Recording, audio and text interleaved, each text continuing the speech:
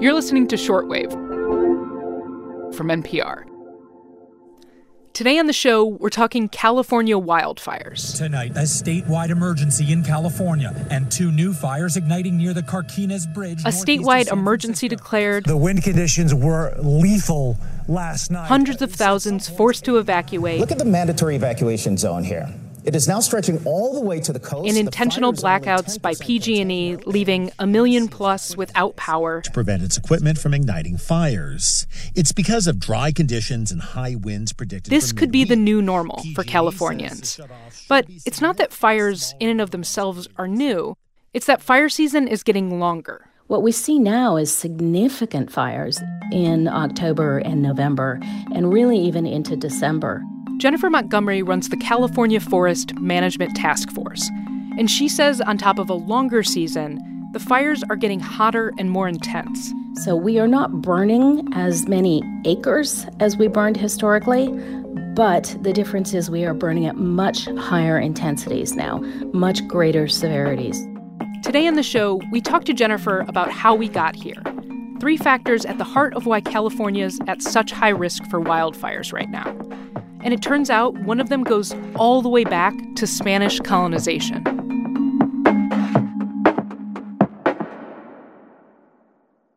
We're talking with Jennifer Montgomery about 3 factors that contribute to fire risk in California. All right, let's get to it. Factor number 1, the way we're managing our forests.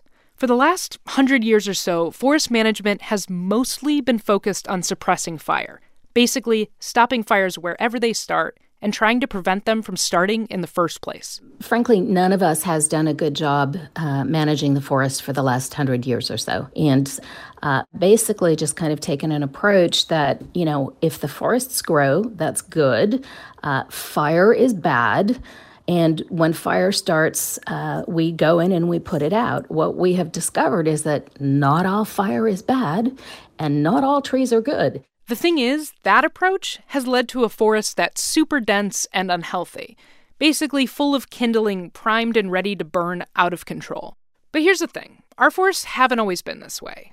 It turns out the fire suppression approach to dealing with wildfires is rooted in European settlement. The indigenous people who lived on the land here in California actually pretty robustly utilized fire for resource management.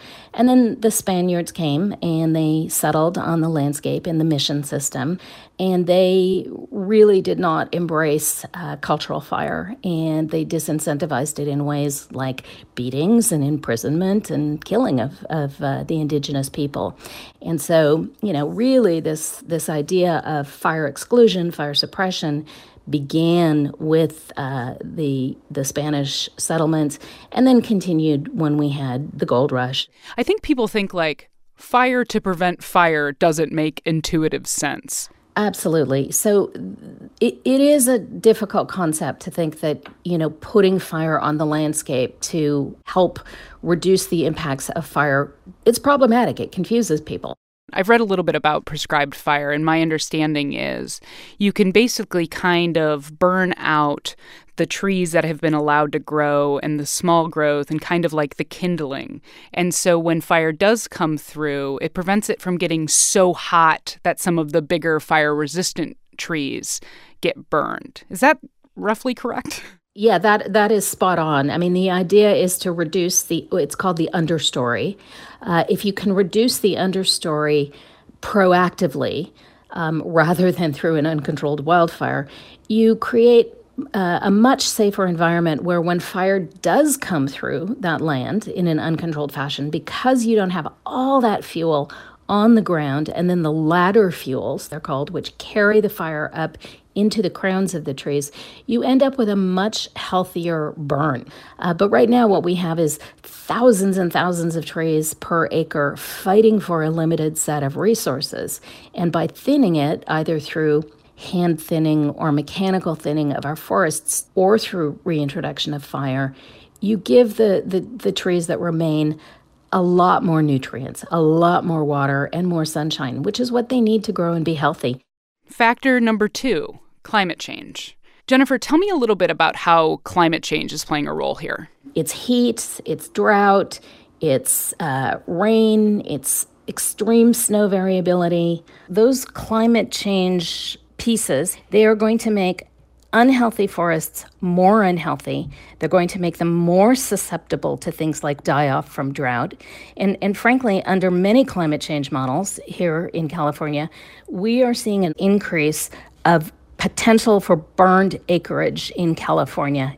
And then a magnifier for all those climate changes is the role of insects. And, how does like a bark beetle infestation play into that? The reason that climate change is going to magnify issues around bark beetle and bark beetle infestation and tree die-off is that when trees are healthy and they have a good amount of water and they've got the resources they need, when a bark beetle kind of drills into the tree can put out a lot of pitch. Pitch is similar to sap, but thicker. And it actually forces the bark beetle out of the tree, so it can't become infested.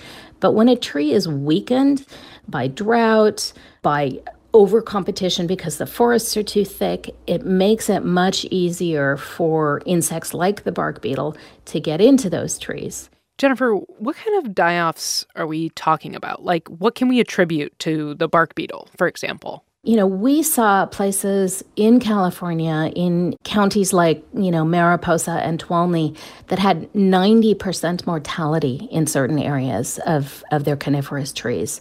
So climate change is a huge magnifier and a huge problem for forests that have existing health issues. All right, so factor number 3, people are moving into wild places. Talk to me a little bit about that. We have 1 in 4 Californians who are living in what is called the wildland-urban interface, or the WUI. WUI. It's a great word. Yeah, it's the WUI. We like to say it.